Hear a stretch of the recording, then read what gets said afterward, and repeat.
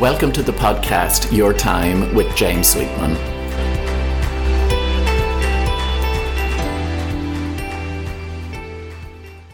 Hello and welcome to this week's edition of Your Time with James Sweetman. Let me apologise up front for the slightly croakier or huskier voice because I'm fighting a bit of a cold. But anyway, we're into February. It's Valentine's Day yet again. Although I would classify myself as a romantic at heart, I'm not a huge fan of Valentine's Day. I never have been. I think it's a little bit too commercial. But in this week's episode, I'm going to give you my reflections on the whole concept of soulmate, and in particular looking at what makes solid, good, lasting personal relationships work. I'm very fortunate in that I suppose I have found my soulmate, if I use that phrase, in Brian. We've been together for 12 years. We've been married for almost 2 years. And there is that sentiment or that phrase that, we learn most about each other, or if we have unresolved issues, they tend to come up for healing when we're in that environment of a personal relationship. And the term soulmate is interesting. I'm a huge fan of the word soul. You come across it in so many contexts. In recent times, it has appeared as a prefix to leadership and food and soul purpose, soul journey, all various different concepts. Maybe soulmate is one of the oldest ones that we've come across. And sometimes when we think of that phrase, we think of, greeting card sappiness or unrealistic expectations when it comes to relationships. But as I say, I want to give you what I would view as the 5 cornerstones of solid relationships. And for me, perhaps these are an indication that I have found a soulmate in life.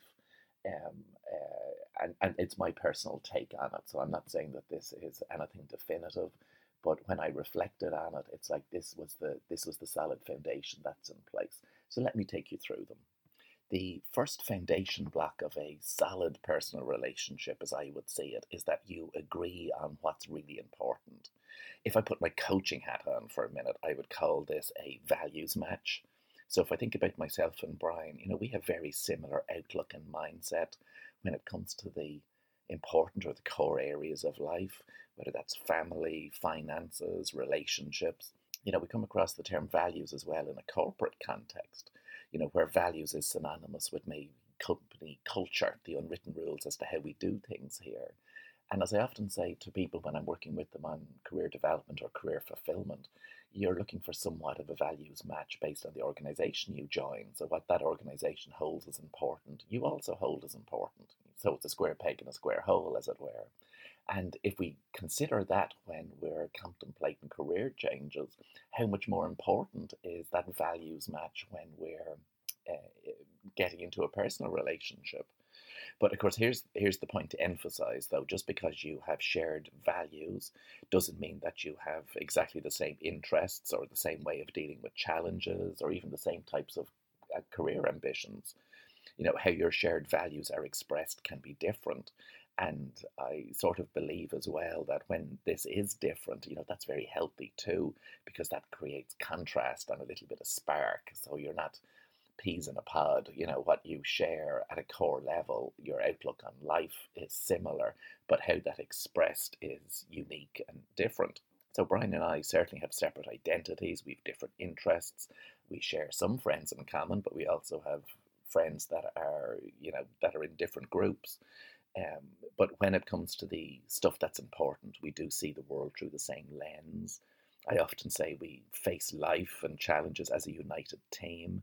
Nothing outside of our relationship can impact on our relationship without our permission. And it's not even that we trust each other, that's a given. But whatever people say or do has no impact on us because we know the truth of our relationship. And that piece around values and shared values, I think it's something that only comes with awareness over time. Many people go through life and they're not really aware of what their values are, but the way of identifying them are, what's important to you about life, what do you stand for? Sometimes we'll know when a value is encroached upon because we will have an emotional response or a reaction to a scenario. So qualities like family and integrity, maybe learning, recognition. They're all common type of values, but we'll all have our own unique mix of them. And I think to be able to have discussion in that area, particularly at the early stages of a relationship, is important so that you are, as I say, seeing the world through a similar lens. So that would be the first cornerstone, that there's agreement on what you deem to be important. The second cornerstone, or maybe the second clue to a soulmate type relationship, is that it shouldn't be difficult. It shouldn't be a chore. Now, of course, there will be times when you have to work on your relationship. When I think of the work I do in my relationship, that usually means making sure that I'm communicating openly and honestly and being willing to compromise. But it shouldn't be a constant struggle. The challenging time should be the exception rather than the rule. When I think of my relationship with Brian, it wouldn't be a relationship that I would classify as full of drama, by almost the opposite to that. Of course, that doesn't mean there isn't excitement. We know some people who thrive on drama, not just in their relationships, but in every aspect of their life. I'm not sure, does it give them stories to tell friends, or is it a covert way for them to get attention? I don't know. But for me, great love is not solely defined by the likes of Elizabeth Taylor and Richard Burton, fighting and calling a truce and making up. And, if they call that passion, maybe that's one word for it. But for me, the solid relationships are based on quiet and ease and comfortable companionship. And that doesn't mean they're not boring. That doesn't mean boring, or that doesn't mean there isn't passion or excitement there either. So that second cornerstone is really about the levels of drama in a relationship, because it really shouldn't be that difficult. The third factor, or the third element within healthy personal relationships, or a soulmate relationship as I would see it, is perhaps an extension of the last point. And it's about the fact that there really shouldn't be too many power struggles. It is said in relationships that after the honeymoon phase, where you're getting to know each other, you move into the power struggle where you test each other's boundaries. Now, I'm aware when I'm doing power struggle in my relationship, I'm self-aware enough to know it. And I'm usually alert enough within that to know that that struggle or that tension means there's something for me to learn about this situation. And usually those scenarios, those power struggle moments, they're often a precursor to a clearing the air type conversation. Some people, of course, run the pattern that they have to see how far they can push their partner as an unconscious way of testing their partner's love for them. And unfortunately, in some relationships, this constant power struggle just becomes the norm, which then fosters repression and resentment, and that is, I think, ultimately the death knell of a relationship. For me, a soulmate relationship doesn't mean there won't be disputes or disagreements or sometimes stony silences. We all have to cope with the stresses of life, and despite our best intentions, fuses can be short some of the time. Stuff can get on top of us, and the person closest to us is usually the one who bears the brunt. Brian and I perhaps are alert enough to know that our relationship is precious, and therefore we will never allow short-term frustrations to negatively impact on it or to seriously damage it. A key insight I've learned in this area is that our relationship is stronger, not weaker, because of disagreements, because they've usually led to healthier discussions afterwards. And it's stronger because, I suppose, those disagreements just led to a greater understanding of each other.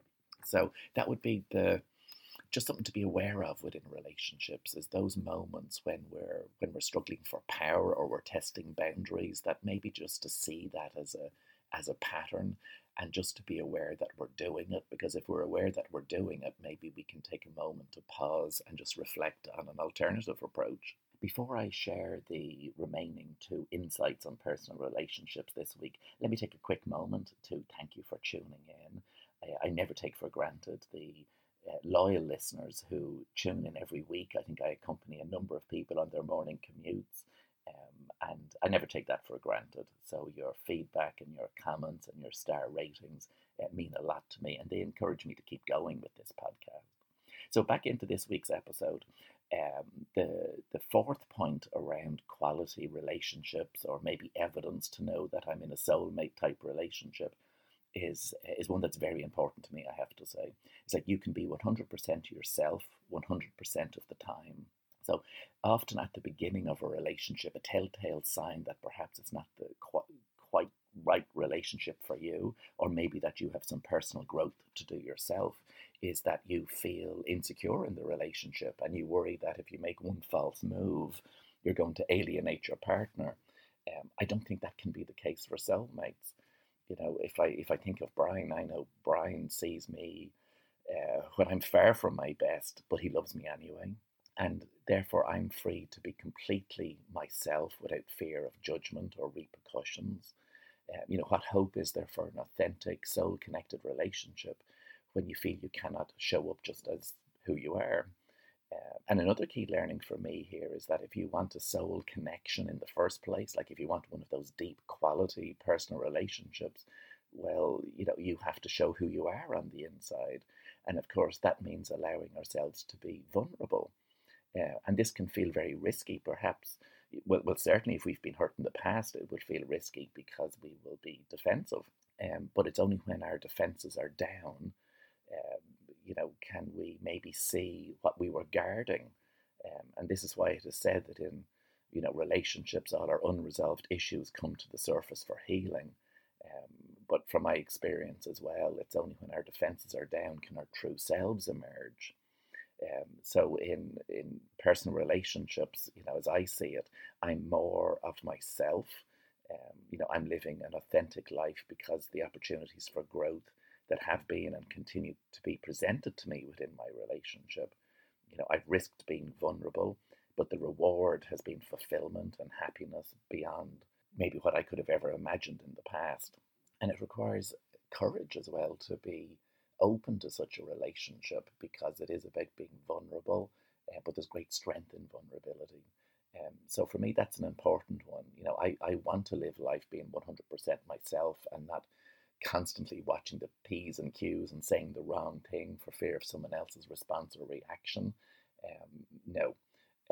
But to give ourselves permission to go into one of those relationships requires openness and flexibility and curiosity and vulnerability as well.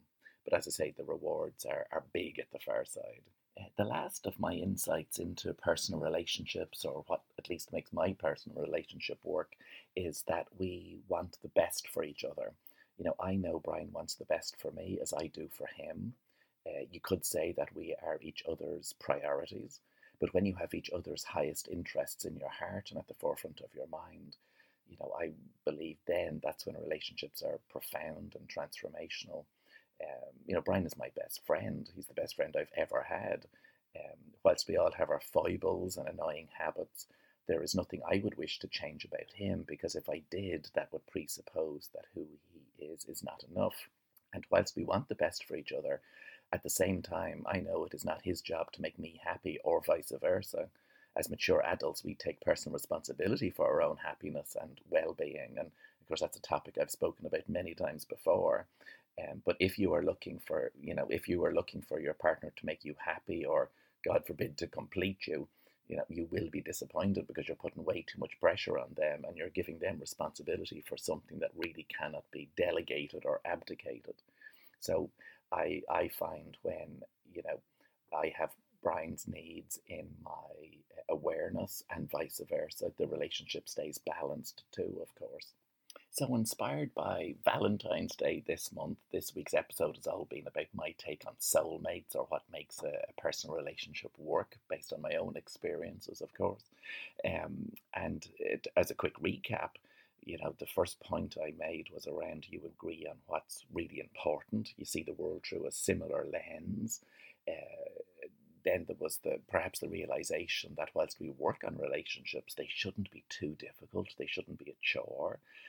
The extension of that is to be alert to when power struggles are going on, because maybe if we don't recognize them for what they are and maybe learn to grow and develop from them, that they can be a slippery slope when it comes to relationships.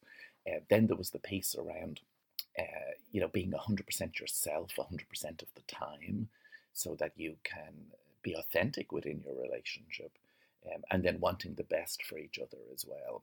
So when I think back on my own relationship with Brian, we met in our mid-30s, both of us agree, we often say this, that neither of us would have been ready for the sort of relationship we now have if we had met sooner. We would not have had the levels of self-awareness that comes with maturity, nor would we have had the courage to risk being vulnerable and authentic. So the timing has to be right. I couldn't have had a mature soulmate relationship any earlier in my life because I simply had too much growing up to do. And there are some people who meet their life partner as teenagers or in their 20s and they grow together within their relationship. But of course, some people will grow apart as their priorities in life change. For this reason, someone you met in the past may have not been right for you back then, but maybe now it could be different. I often think in this area, it's a cliche, but I've learned that in the years I was searching and hoping and wishing for a great relationship, the person I was actually waiting for was myself. So when I showed up real and authentic and honest, that's when Brian showed up too. So I hope you found this week's episode useful. Slightly different to my normal type of episodes because I've shared more personal experiences and given you a little bit of an insight into my own personal relationship. But so by no means are we perfect, but we've sort of figured out what works for us. And those 5 principles or 5 cornerstones are the foundation of our relationship, and maybe it's given you a little bit of food for thought. So thank you again for tuning in, and until next week.